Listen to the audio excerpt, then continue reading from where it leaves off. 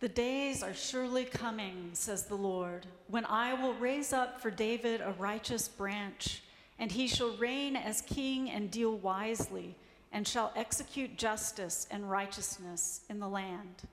In the name of the Father, and of the Son, and of the Holy Spirit, amen. Please be seated.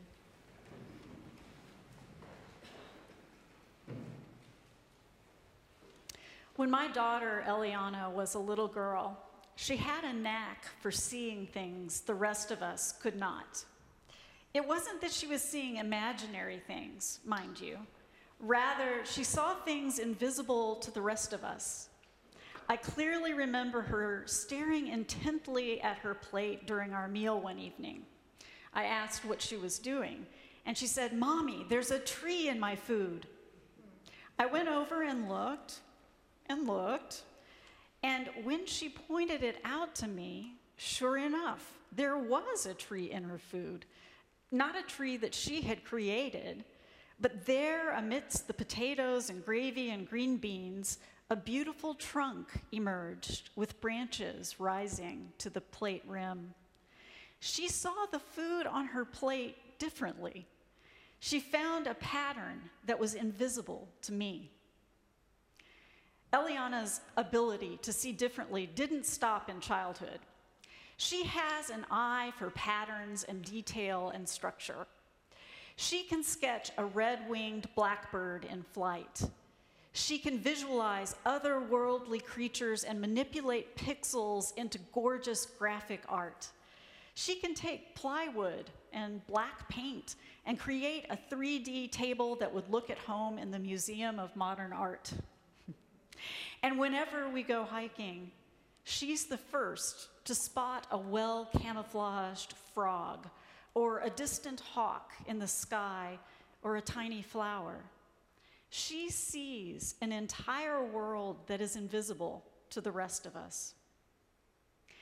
Today, we celebrate the reign of Christ, or as some call it, Christ the King Sunday.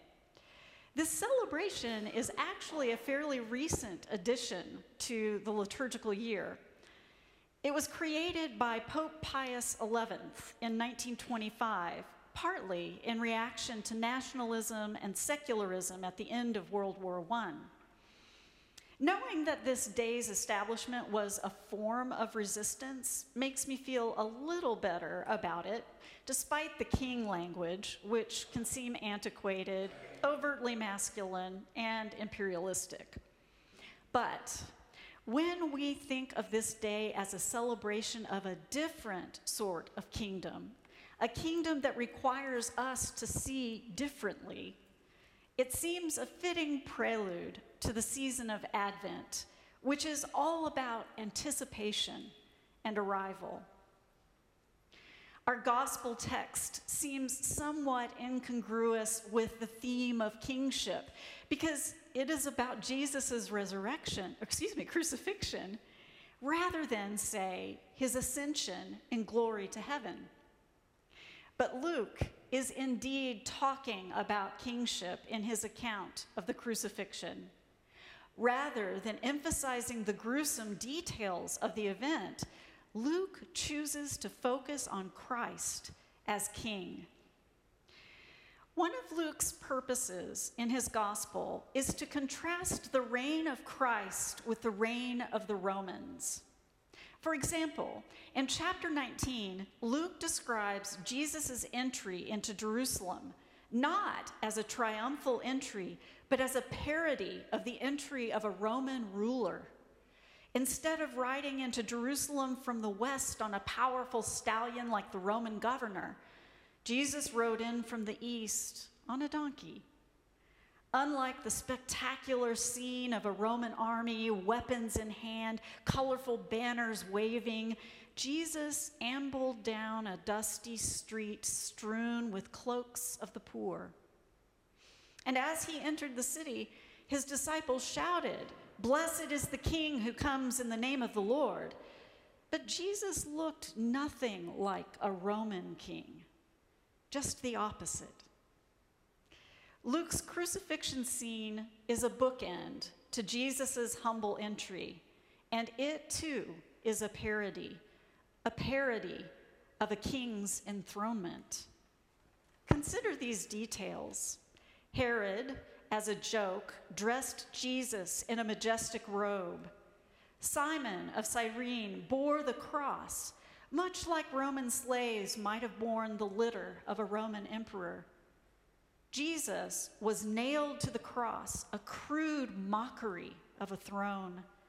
His throne name posted in sarcasm above him, "This is the King of the Jews."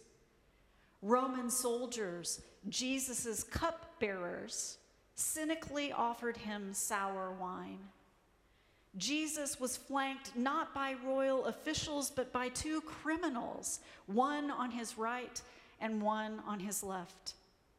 Instead of courtiers bowing in reverence before their king, they mocked him. The leaders scoffed, saying, "He saved others, let him save himself, if he is the Messiah of God, his chosen one." The soldiers shouted, "If you are the King of Jews, save yourself." And one of the criminals demanded, "Are you not the Messiah? Save yourself and us. Save yourself, save yourself, save yourself." This trinity of demands parallels the crowd's repeated cries, "Crucify, crucify, crucify."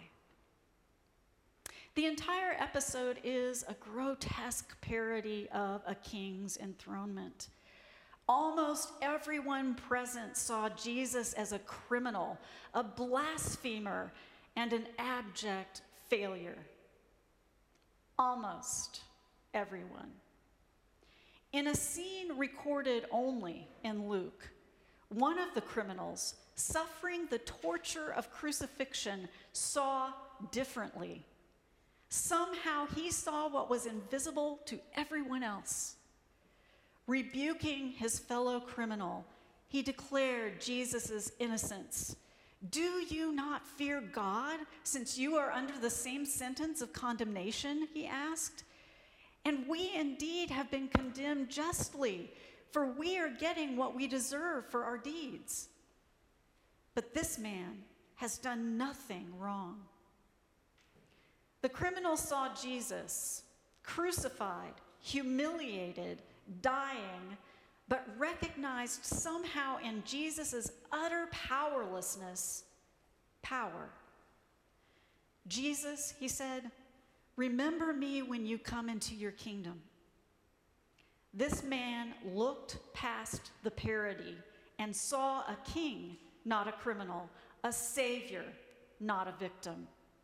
He saw Christ's invisible kingdom, and he dared to ask Jesus to remember him when he came into this kingdom.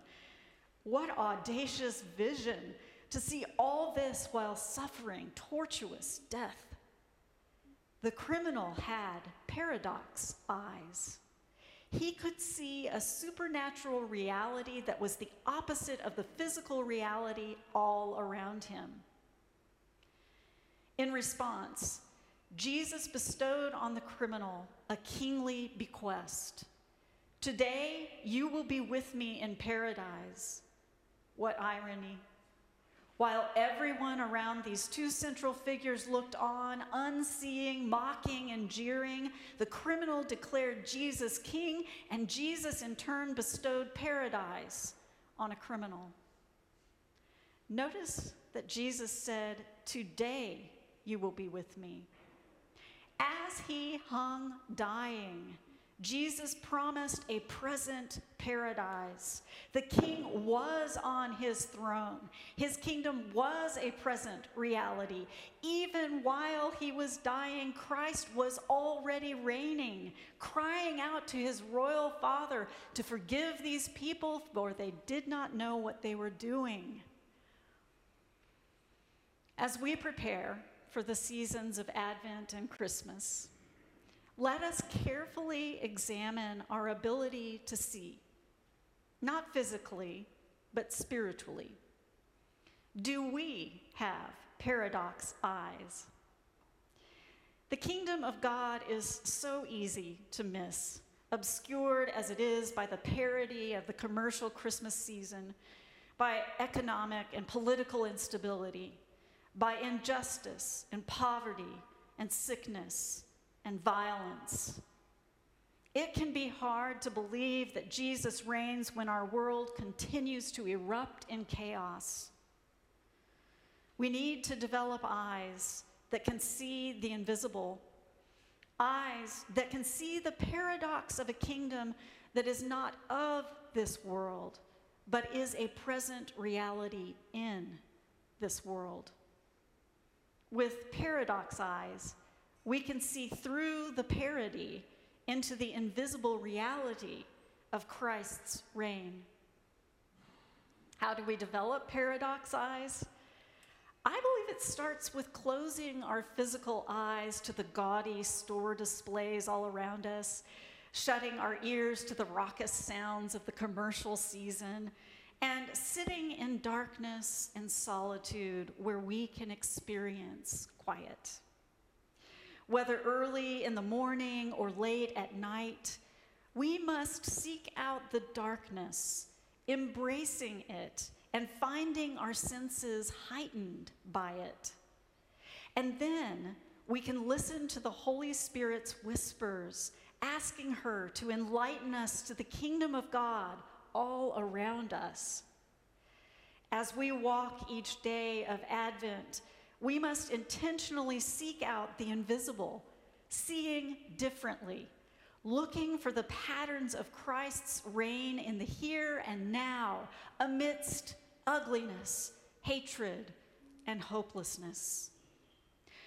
When we concentrate on seeing with paradox eyes, we are making ourselves open to the thin places where heaven and earth intersect. Let us pray. O Jesus, ruler of the invisible kingdom, open our spiritual eyes and make them paradox eyes, eyes that can probe past the parody of our human reality to see your reign present in the here and now. Help us to seek out the thin places, the invisible patterns of your presence, and let us be witnesses calling others to look and see that Jesus Christ reigns. Amen.